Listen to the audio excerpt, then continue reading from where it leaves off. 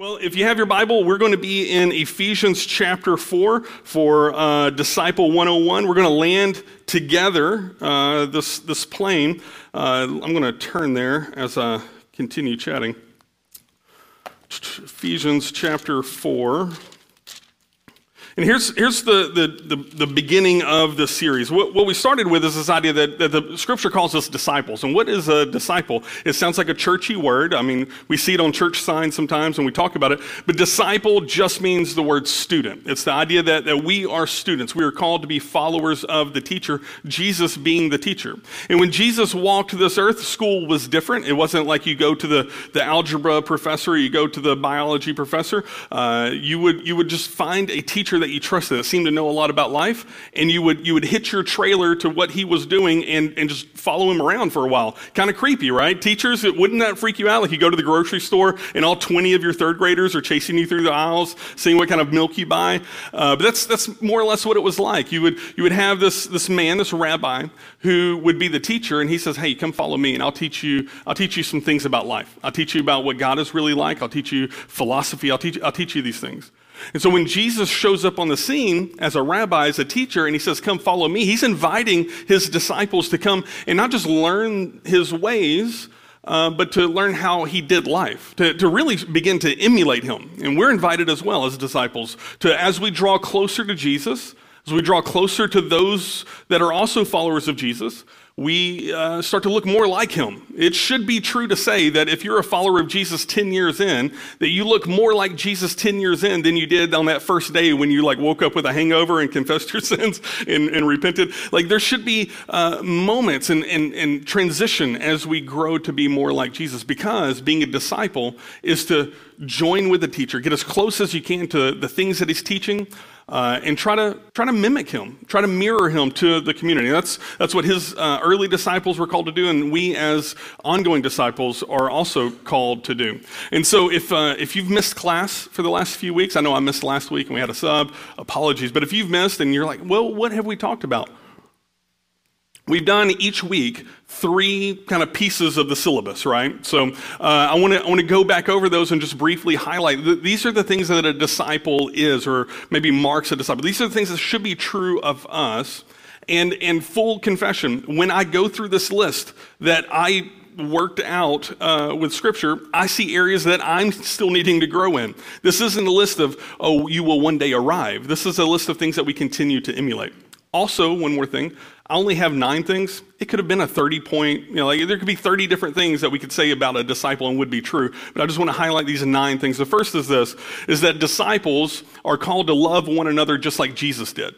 He says in the upper room, he says, I command you to love one another as I have loved you. And so as a disciple of Jesus, as we grow in our understanding of his love for us, it should increase in us our love for everybody else around us.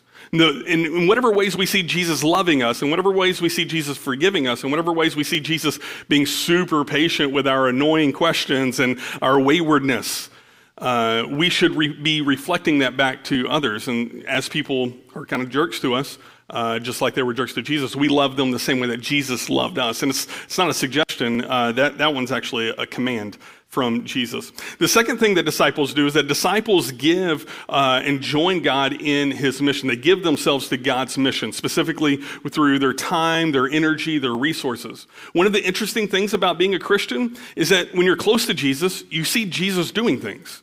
You see him working in the community. Imagine you're one of the first disciples of Jesus, and Jesus says, "You know what? We've got to feed all these guys lunch. Okay, what do you have? I've got a couple of bread, a couple of fish, don't have a lot going on." And he just feeds 5,000 people, and you're one of the disciples, and you're a front row seat. You're the one carrying the basket. You brought the bread and the fish to him. You could fit them all in your 2 palms, and now you've got baskets that you and 10 of your friends are having to carry because it's so heavy. That would be really cool to see, because of your proximity to Jesus, what he was doing. And the same is true now. As followers of Jesus, we get to come in here and we get to hear from each other what the Lord is doing. As you go into community groups, you're going to hear stories about what the last few years have been like for folks who have missed out on community groups in that time. But you're going to hear what the Lord is doing in that. And you get to join in his work and be a part of it and celebrate the thing that he invites us to participate in. The third thing that disciples do is that disciples rest well. I love this. I'm terrible at it, but I love it. I love a good nap. You ever taken a nap and you woke up like after 30 minutes more rested than that 8 hours you were tossing and turning, your kid was kicking you in the head because he climbed into your bed in the middle of the night? That 30-minute nap, sometimes the rest is just so rejuvenating. And Jesus invites us. He says, if you're going to be my follower, I invite you to rest and rest well. He says, come to me who are heavy laden and with a heavy heart, and I will give you rest for your souls. And I hear that, and every time I say it, I'm just, oh yes, rest for my soul. And so disciples, man, we're called to rest well. The fourth thing disciples do is that disciples worship God as he really is, how he's really revealed himself to be. We don't get to choose his character traits. We don't get to mold a God in our image. We're made in his image, not him in our image. And so the more we learn about who God really is, what he's really like, what he really stands for, how he really treats people, then we point our attention back to that. We point our attention back to God and say yes and amen. I want to trust that level of grace. I want to trust that level of mercy. You deeply know the needs of my family more than I do. I'm going to trust you for that. And so we worship God as he really is and how he's revealed himself to be. Disciples, they practice surrender to God. And we said this that week that, can we just be honest, we're not great at that. We're not great at surrendering, but we sang about it this morning. To just sit back and say, okay, God, I'm going to trust your ways more than my ways. What you're saying doesn't make sense to me. What I'm saying and what my grandma told me makes a lot more sense to me, but I feel like it's opposite of what you're saying. So I'm going to trust your ways, God. I'm just going to surrender. I'm going to surrender my marriage to you. I'm going to surrender my dating relationships to you. I'm going to surrender how I handle my children, how I parent. I'm going to surrender my finances. I'm going to surrender my job choices. I'm going to surrender my life to you, God. Will you take it? And each step of surrender, as we learn to surrender daily, is us picking up our cross and following after Jesus, because he was willing to pick up his cross and go all the way to death. And so we are called to surrender as well. And the sixth thing, the last thing we'll do in recap, and this is good. We get to draw close and see what God is doing and be a part of his mission, but then we get to bear witness. Disciples get to bear witness to the glory and work of God. Someone was asking me just before we got started, right before worship started, like, hey, how's it like being a pastor? And I say, I get to talk with you on a different level. Like, a lot of you will call me and we'll have conversations, and it doesn't matter what it is. It doesn't matter how heavy it is or how light it is. It's fascinating to me. Whenever I finish that conversation, I hear what the Lord is doing in your life and how he's working in your family, and maybe there's a struggle or maybe there's a celebration, but there's these moments. And I get to bear witness to the glory and work of God in your lives. And being a disciple, that's not a pastor's job. It's just a disciple's job. Like, we get to see what God is doing in the lives of other people, and then to celebrate that and tell about the glory of God. Tell about what he's accomplishing in these families that have been praying, in these marriages that are really working to come back together and trust the Lord's way. And when something big happens, how we celebrate that. And we get to bear witness to it. Man, this is good. This is really good. Well, we're going to do three more things today, and the first of those is going to be in Ephesians chapter 4. This will be the end of our series. And the first is this, is that disciples, be very careful with this verb, disciples belong to a community. And the reason why I say be careful with it is because I don't want to make the mistake of disciples attend a community, or disciples know where the community is, or disciples can, I'm on the roster of a community. No, disciples belong to a community. It's good to belong. It is one of the basic needs of humanity, to find a place to belong and to be a part of and to know that you're welcome. That's why folks who have grown up where the family is just sort of disbanded kind of have that moment of chaos, because belonging is lost. And yet what we're going to see in a moment is that when we're called to be disciples, when we're called to be followers of Jesus, we're not just called to chase him as an individual, we're called to chase him as a community. And then to belong to that community, to contribute to that community, to hope and to wish and to pray for that community, to trust that community with the hardest, ugliest parts of my life, because this is my community. Because disciples, they belong to a community. Look with me, if you want to follow in your own Bible, Ephesians chapter 4. I'll start reading in verse 1. Paul is the author of this, and I don't know if you know this, but Paul, he has a problem passing background checks these days. He's in and out of jail a lot, and so he happens to be in prison as he's writing this, and he's telling the church in Ephesus, Ephesians, that's where we get the name from. He's telling the church in Ephesus, hey guys, pay attention to your community. It says the guy who's locked in a prison cell who's missing out on community, right? He says this, he says, I therefore, a prisoner for the Lord, urge you to walk in a manner worthy of your calling to which you have been called. Let me just say, as you're doing life, I want you to walk in a manner worthy of the calling that's been placed on your life. That's a good message for us today, I think. To do life and to treat others in a manner, to treat your family, to treat your spouse, to treat your boss or your coworkers or your employees, to walk in a manner worthy of the calling that is on your life, to which you have been called. Verse 2, with all humility and gentleness, with patience, bearing with one another in love, eager to maintain the unity of the Spirit in the bond of peace. One of the things about the community of God, disciples, is that we should be fighting for unity, not fighting to figure out who has a different viewpoint on each other. I heard a guy who was giving a speech. I won't give you the whole speech. He opened with a joke, and he's like, hey, he walks up to this guy on a bridge about to jump or whatever, and he says, hey, I'm a Christian. He's like, I'm a Christian too. Okay, and then he goes through this whole list, and he's like, well, I'm a Baptist too. And then at the end of it, he disagreed on one point. He's like, I'm done. He turns and walks away. It's a ridiculous joke about how the church, if you've been around a while anyway, we tend to try to find something that someone disagrees with, and then we break fellowship on the smallest of things. There are things worthy of breaking fellowship on. Like if you come to me and be like, hey, I'm a Christian, I just don't believe Jesus was alive, I don't think that you are a Christian. That's actually not congruent at all. But if you come to me and say, hey, I'm a Christian, I just believe this other thing about baptism, or I just believe this other thing about Lord's Supper, okay. We can disagree about these bits, but we should be fighting for unity. He says, with all humility and gentleness, patience, bearing with one another in love. Let me rephrase that. Putting up with one another in love. Tolerating one another in love. Oh man, there goes Susan. She's mouthing off again. There goes Billy. His anger's getting the best of him again, right? But I'm going to bear with him in love. I'm going to be there for you. Eager to maintain the unity of the Spirit in the bond of peace, that we fight to stay together and to stay whole. Verse 4, there is one body, one Spirit, just as you were called to the one hope that belongs to your call, one Lord, one faith, one baptism, one God and Father of all, who is over all and through all and in all.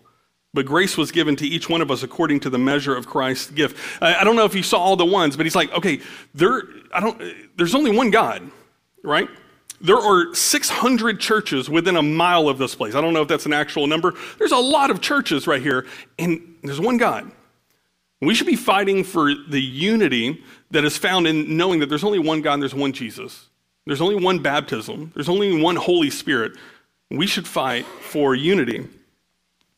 But grace was given to each one according, he says, to the measure of Christ's gift. And so he gives to the church this gift. Let's skip ahead down to verse 11, and let's see what these gifts are. He says, and he gave the apostles and the prophets, the evangelists, the shepherds, and the teachers, these different offices he gives. For what purpose? Verse 12, to equip the saints for the work of ministry, for building up the body of Christ. Here's the reason that God has given the different offices, the teachers, the pastors, the elders, is to equip everyone.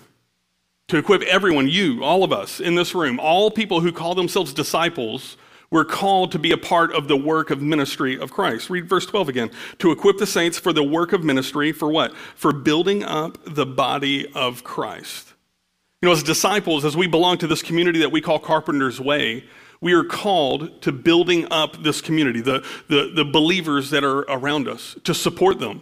When you know of a struggle that someone is having, we may even have in us like a desire or a temptation to gossip or to talk about or to even, I don't want my kids hanging out with this one over here. And all of those temptations may be there, but our primary goal as disciples should be to fight for that unity and to lift each other up and to build each other up.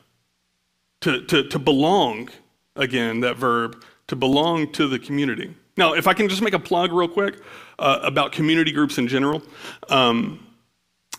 Most of you are in a space in life where it's not like the best moment it's ever been, but it's certainly not the worst moment. You're not in like a chaos mode. Some of you are in chaos mode. But most of us are like in this middle of the road between the high and the low, and things are pretty okay, right? Is that fair? Yeah. Some of you are like, no, Jesse, like I won the lottery last week, and you need to know. Come talk to me later. But we're right in the middle. And when we're in the middle, we tend to, I'll just speak for myself, I tend to neglect taking care of the community around me and belonging to the community around me. It's when my life goes really sideways and something big has happened in my family and I need some help that I wish I had a little bit more community around me. One of the opportunities you have at Carpenter's Way is that as we talk about community groups, is that you can hedge your bets, so to speak. You can belong to a community of your choosing. You can grow that community. You can grow inside that community and help that community grow. And one of the things that you're doing for you and your family is that you're guaranteeing when life hits hard, they're going to know about it. Because it's easier to know when life hits hard when you're in a group of 12 than it is right now. We have like, I don't know, 100 people in the building right now. So I don't know how many people are in here. I don't know everything that's going on in your life, but if you belong to a group of 12, you're guaranteeing that someone knows how to help, how to pray for you. And you get to belong to that community, and they're going to help build you up. We'll go through verse 13. Until we attain to the unity of the faith and of the knowledge of the Son of God, to mature manhood. That's good. We want to grow and be more mature in our faith. To the measure of the stature of the fullness of Christ. There that is. That as we grow into maturity, we start to look more and more like Jesus. We can walk with that stature. I always think of it like Jesus strutting around. You know, Jesus, he had to have had some confidence about how the world operated, and he could walk with confidence that we can also grow in that. Verse 14, so that we may no longer be children. Well, what's the problem with being children, Paul? Well, he says, children, they're tossed to and fro by the waves and carried about by every wind of doctrine, by human cunning, by craftiness and deceitful schemes. Rather, speaking the truth in love, we are to grow up in every way into him who is the head, into the Christ. There's this warning, he says, that when we try to go solo, we're not belonging to a community, we end up like children. And we get tossed to and fro by the waves of every human deceit, every human cunningness. I see this a lot in our community. I see this a lot where, like, oh, Jesse, did you hear that they're mandating X, Y, and Z? Let's raise a wall around the community and, like, you know, let's siege the. No, like, we don't have to be terrified about everything. It's these waves that are going to and fro. But when we're firm in our foundation of who Christ is and who we belong to and what community we belong to, we're not as easily deceived and we're not as easily tossed around. So disciples, one, they belong to a community. Let's go to the next one. I'll be in Matthew 28 if you want to turn there. And it's this, is that disciples go and they make more disciples. That's pretty basic. I think you guys knew that before we started. But disciples go and they make new disciples. Now, I said at the beginning, a disciple is just a student. It's a student who follows the teacher and becomes more and more like the teacher. I've got great news for you. You don't need to take a class on how to make more disciples. You're awesome at it already. You do great at it. I don't see anybody wearing a sports team right now, but if you're wearing a sports team, you're a disciple maker. You're trying to get people to cheer for those Patriots. You're trying to get people to cheer for the Cowboys. And who knows? We're constantly trying to draw people like, did you know how cool? And then you fill in the gap with the thing that you really nerd out on, you really geek out on. You're watching this great show and you want to tell all of your friends about this great show. You've got to watch the show. You've got to read this book. You have no idea. The plot twist at the end is amazing. Anytime you get excited and you geek out and you're just overflowing with a thing, you're making a disciple or attempting to until they watch the show and they're like, that's so dumb. And they're like, you have terrible taste in videos. Go and make disciples. You know, as we follow a Savior who really saves, a Jesus who I believe is really powerful and he's really changing lives. The more that is true and evident in me, the more it's going to naturally overflow. That I'm going to go and make some more disciples. You come to me with a problem, and I'm going to say something like, yeah, but Jesus is a really good Lord. He's really like a trustworthy person to surrender all that to. He's not abusive like that relationship you told me about. He's kind and he's gentle. He's stern and he challenges me, but he's a good Lord. That's what making a disciple looks like. It's not a formula. It's not a book you need to read. It's just overflowing with the things that you know. Read this with me. Matthew 28. It's the very end of Matthew. I'll set it up real quick. I'm going to run out of time if I slow down too much. But Matthew has, in his narrative, in the gospel, we've had the birth of Jesus, Christmas stories there. We've had the entire ministry of Jesus. We've had the upper room, which we talked about a few weeks ago. We've had the cross. We've had the death, burial, and resurrection. And now Jesus has risen again. We're at the very end of Matthew, and Jesus is alive again, guys. And his disciples have heard a rumor that he's alive. A few of them have Mary and them have already seen Jesus, and they went and told the other disciples. And now the main 11 disciples are in a hurry to go see Jesus face to face for the first time since they saw his funeral. Let's see what happens. Matthew 28, starting in verse 16. Now the 11 disciples, anybody, just quick pop quiz since you're in class, why not 12 disciples? There's always 12 disciples. Why only 11? Anybody know?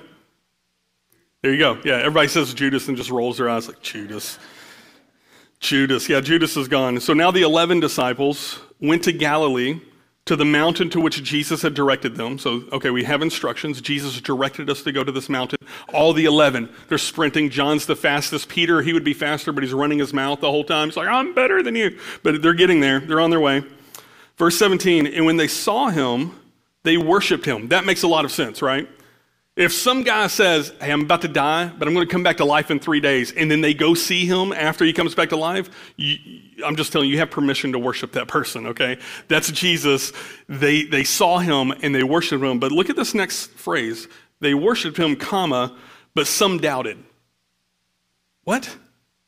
Who's doubting? You have 11 guys who was at Jesus' funeral. They all run to see him. They all worship him, and some doubted him. Now, and then Jesus is going to go into this piece that we call the Great Commission. But let me just pause and say something about doubt. A lot of disciples, they get tripped up on doubt. And this may be true of you. I'm a disciple of Jesus, and I'm doing great. But, sometimes I get this lingering doubt. They all worshiped him. Some doubted. The next verse doesn't follow up, and so Jesus punched the doubters in the face. Like, he doesn't get angry. He doesn't correct them. Doubt is okay. It's not the best place to be. I mean, you want some certainty, but it's not a disqualification for being a disciple. If you find yourself, if you're in this room, or if you're online, and you're just like, you know what? I have significant doubts. I'm struggling with this, but I still love the Lord. Yeah, Jesus still loves you too. He's not mad at you.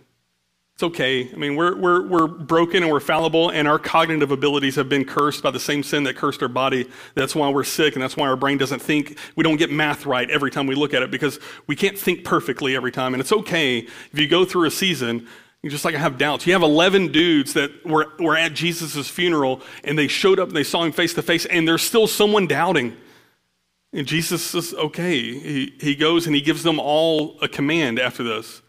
What's interesting is that if you take the inference about being a disciple right now, Jesus is inferring that those who call themselves disciples, those who are followers of Jesus, even the ones who are carrying some doubt in that process, are still given the invitation to be a disciple and still tasked and asked to be a part of the mission.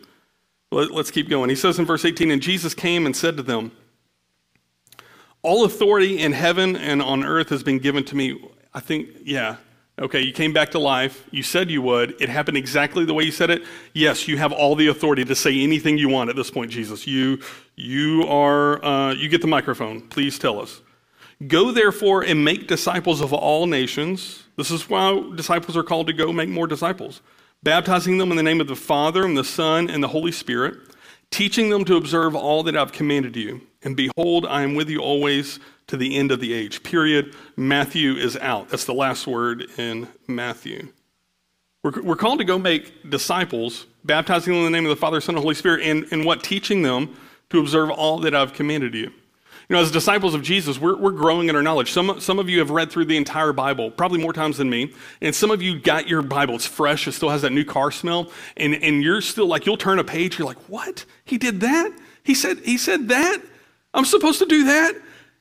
He did that to the fig tree? Oh, and like, it's just so exciting when like you read the story and you're just like, oh, with brand new, fresh eyes. And every time as a disciple, we grow in our knowledge of what Jesus has called us to do. That's what we reflect back to people. He says, go and make disciples, teaching them all that I've commanded you. And so as you grow in your knowledge of the Lord, you're to share that knowledge with other people around you, whether or not they know the Lord. You talk to some jerk at work who's, sorry, that rhymes, but you're just talking to somebody and they're just really mean all the time. And you've been mean back to them because that felt good. It felt right at the moment. And Aunt Sally said you could. But then you read Jesus and he says, someone slaps you on the cheek, you turn the other cheek. And then you go out to work the next day and you're like, you know what, Jesus, I think I should just, not return cursing with cursing. I think I should just treat you with kindness this minute. And you would see smoke come out of their ears. They would just short circuit right now and like a robot fall over. You would mess up their whole day because Jesus has taught you a different thing. And now you're reflecting that to others. But we're going to make disciples whether we like it or not. I think Jesus' invitation is that we be on purpose about it. That we make disciples of Jesus, not disciples of what political party we're a part of or what news station we watch or what books we really love. You can celebrate those things all you want, but we should be intentional about making other disciples of Jesus. So disciples go and they make disciples. And the third and final thing for our series is going to be disciples abide and reconcile. Disciples abide and reconcile. I'm actually going to turn to two different passages for this, but I'm going to turn first to John chapter 15, if you want to turn there. John chapter 15. Sequentially, this happens before what we just read, because Matthew 28 was after the resurrection. This is before the cross. We're at John 15. And Jesus is in the upper room, and he's given his disciples, those who are really nervous about what Jesus is about to do, and he's given them like some final hurrah moment, like these are very important things that I need you to know. It's an exclamation point on everything he says. In John chapter 15, verse 4, here's what Jesus says about abiding. He says, abide in me, and I in you. As the branch cannot bear fruit by itself unless it abides in the vine, neither can you unless you abide in me, says Jesus. Abide in me. Abide in me. Jesus, I found this to be true. I didn't know it was true when I was younger, but I found this to be true. There are seasons in my life that I didn't know anything of what I was going to do, and I felt wholly ill-equipped for it. And Jesus, I just trust you, and please help me. And I saw him move, and I saw things move forward, and things worked because I was abiding in him. And then there are moments where I stepped up with amazing amounts of arrogance and confidence. I felt really good that day. I had my Wheaties or something, and I didn't go to it with prayer. I didn't go to it with abiding. I went to it with Jesse's strength and power and charisma. I can amaze you with my speech as I stutter the one sentence out. That's ironic. And I just go to it with my own power, and it flops, and it drains me, and I wasn't abiding. And what Jesus said in verse 4 is that the branch cannot bear fruit by itself unless it abides in the vine. Neither can you, Jesse, unless you abide in me. Disciples are called to abide in Jesus because Jesus is the life force. Jesus is the nourishment. Jesus is the structure that makes the branch be able to stand at all. I have a tree in my front yard that had some new growth that was like eye level right here, and I took a machete and I chopped it all off. I butchered the thing. It was a dull machete. I could have chopped it better with like a butter knife, but I didn't. So I grabbed my dull machete and boom, and just destroyed this branch. And it flopped on the ground. And do you know, this is going to blow your mind, it stayed green on the ground for like a day. It looked like it was still alive, and it looked like it was okay, but it wasn't. It was slowly withering because it was no longer abiding on the tree. It could no longer stand up because the trunk of the tree is what held this little branch up. It was a little twig, smaller than my pinky. And the trunk of the tree made this branch stand firm and weather the storm. And now it's slowly dying and withering in my yard because it was no longer abiding in the tree by my own force. And Jesus says, you know what? Your life is kind of like that. If you don't abide in me, you're not going to bear much fruit. Verse 5, he says, I am the vine, you are the branches. Whoever abides in me and I in him, he it is that bears much fruit. For apart from me, you can do nothing. Disciples, listen, if you're wanting to grow as a disciple in the Lord and you're wanting to, have a life that actually bears fruit, I think that's true of everybody. Everybody wants a marriage that bears fruit. Everybody wants, as parents, to bear fruit. You want your life to mean something. Do not neglect abiding in the vine. Draw close to the source of life. You're doing it now. I mean, you committed to an hour or so of coming to church and listening to the word.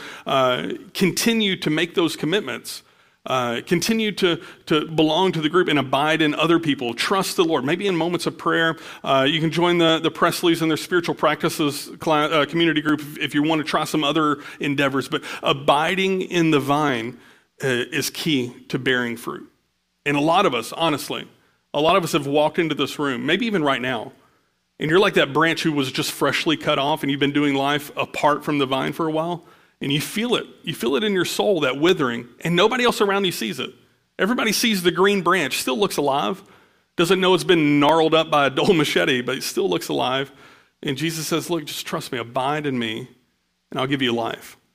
I saw a video of some people splicing branches onto other trees. That's wild. I don't know if you've ever seen it.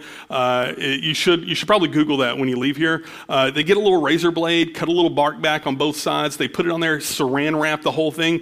And did you know like an oak tree can grow an apple branch? It's wild what they can do with splicing stuff. But there's life in being grafted back in. But I said disciples abide and reconcile. Look with me in 2 Corinthians. Chapter 5.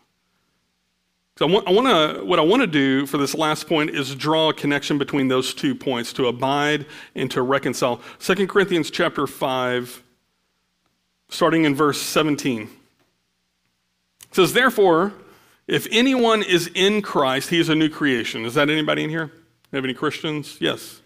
Yes, Paul says right here that we are a new creation if we are in Christ. He says the old has passed away. Thank God, because that old guy was a jerk. The old has passed away, and behold, the new has come. Awesome. He says all this is from God. God accomplished this in Jesse's life, and if you raised your hand, or if that's true of you, God accomplished this in your life. All this is from God, who through Christ did what? He reconciled us to himself. That the ministry of Jesus, he calls this idea of reconcile. So I used to do this with students. The word reconcile is kind of it's a 10-cent word. If you can, just put your hands apart like this. And then when I yell reconcile, you bring them together. Reconcile, right? Okay, apart. Reconcile. That's good. I like it. So now apart, and do like a little southern twang. Reconcile. And to bring it back in. It's okay. Like you can get funky with it if you need to. The whole world is here, and God is here, and everything about it is designed to keep these two things apart. And you remember that. When you were walking in darkness, when I was walking in darkness, I remember that feeling. There's nothing I can do to get close to God. There's absolutely nothing. And the ministry of Jesus was to reconcile you and I, reconcile back to God. He draws us close to him, and he makes that grafting, that abiding thing possible with God. And he says in verse 18, all this is from God, who through Christ reconciled us to himself, and he did what? He gave us the ministry of reconciliation. He gives us the task, disciples the task of going out and finding people who are apart from God and saying, hey, come here, let me help you reconcile back to God. Because this is what Jesus did to me.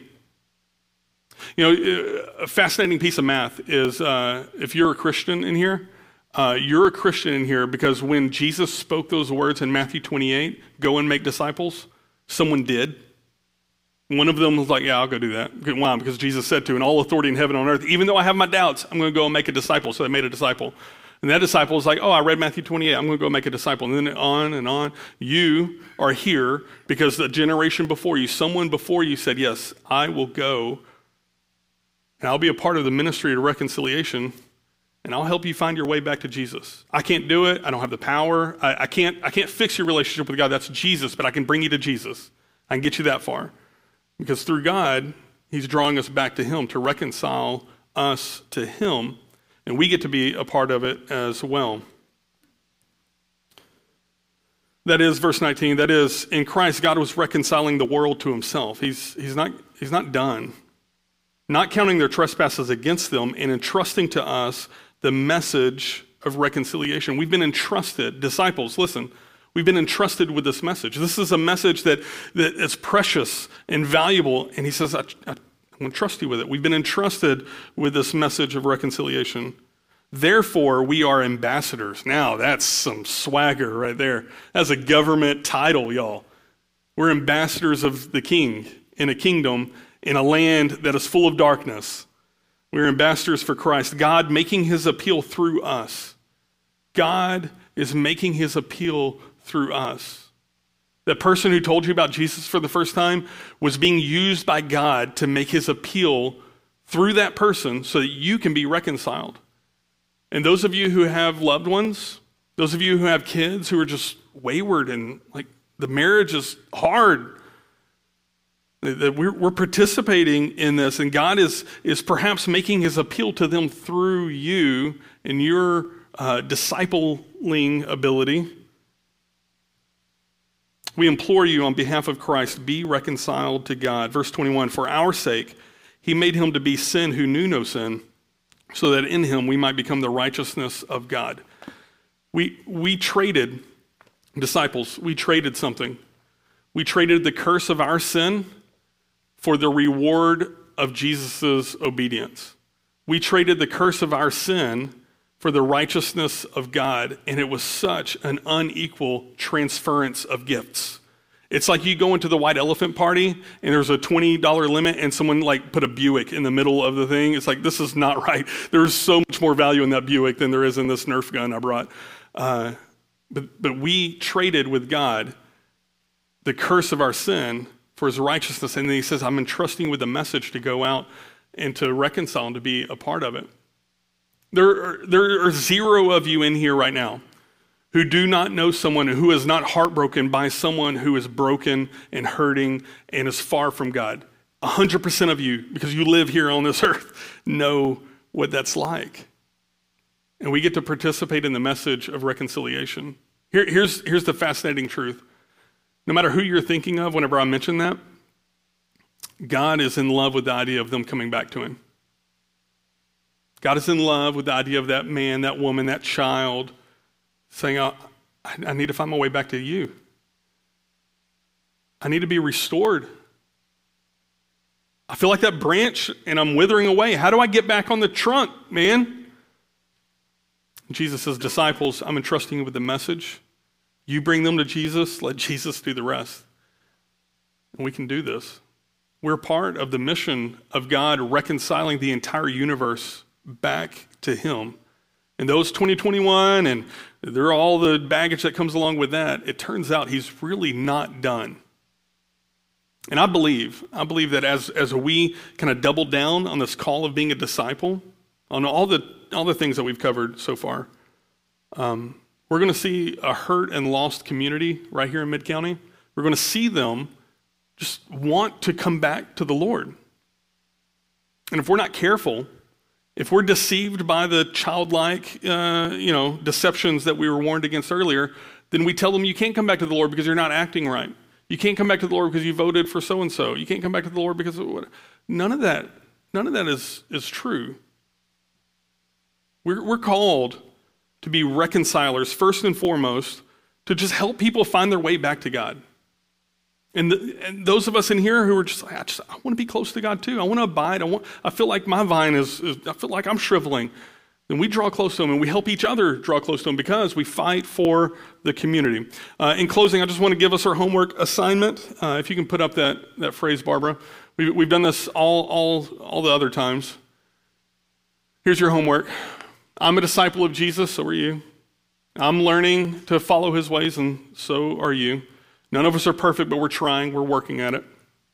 He's the teacher. I'm the student. Every day, I will look for opportunities to live and act more like he did, and he taught others to. I want to be a hope to people who are hopeless. I want to live and act more like Jesus. So this week, you choose your assignment. This week, I will focus on belonging to my community of faith. I really want you to highlight, if you do this, I really want you to highlight that verb, not attending, not just knowing about, not just being but belonging. What does it mean to belong to a group of people, and how can we help you do that? For some of you, that's community groups. For others of you, it doesn't fit, like your schedule doesn't work or it's just not a good fit. Then I would say, like, to belong to a community of faith, that you get 2 or 3 other people who aren't related to you, and you're just like, hey, can we like help each other? Can we pray for each other? And you form a small community, but you belong to a community of faith. This week I'll focus on making another disciple by talking about what Jesus has taught me. None of us have all the answers, and all of us are still learning some things, but there are some things that, like, we're really like, I feel like Jesus is calling me to, you fill in the blank, go tell somebody about that. I feel like Jesus is calling me to love people who are not easy to love. I feel like Jesus is calling me to forgive this person who I've been harboring something for a while. Whatever you feel like Jesus is teaching you to do, go tell some folks about it, and you will be participating in making a disciple. And C, this week I will focus on staying connected to Jesus and helping others do so as well.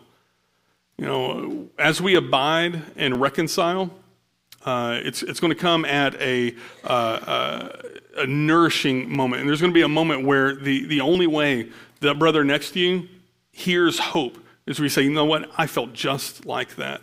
Let me help you get back the way that I got back. Let me show you your way back to Jesus. But we fight to bring it back. Let me pray for you, and then you will be dismissed. Lord, we thank you that we can come to you boldly, as we sang at the beginning. It's your blood that makes all of this possible. Father, we want to be close to you, and we want to abide in you.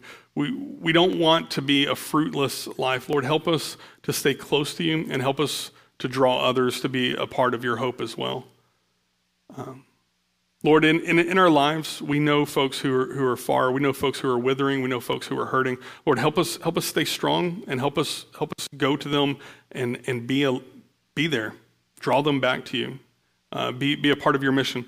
Help us to reconcile folks to you.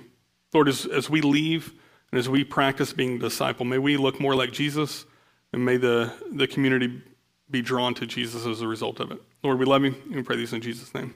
Amen.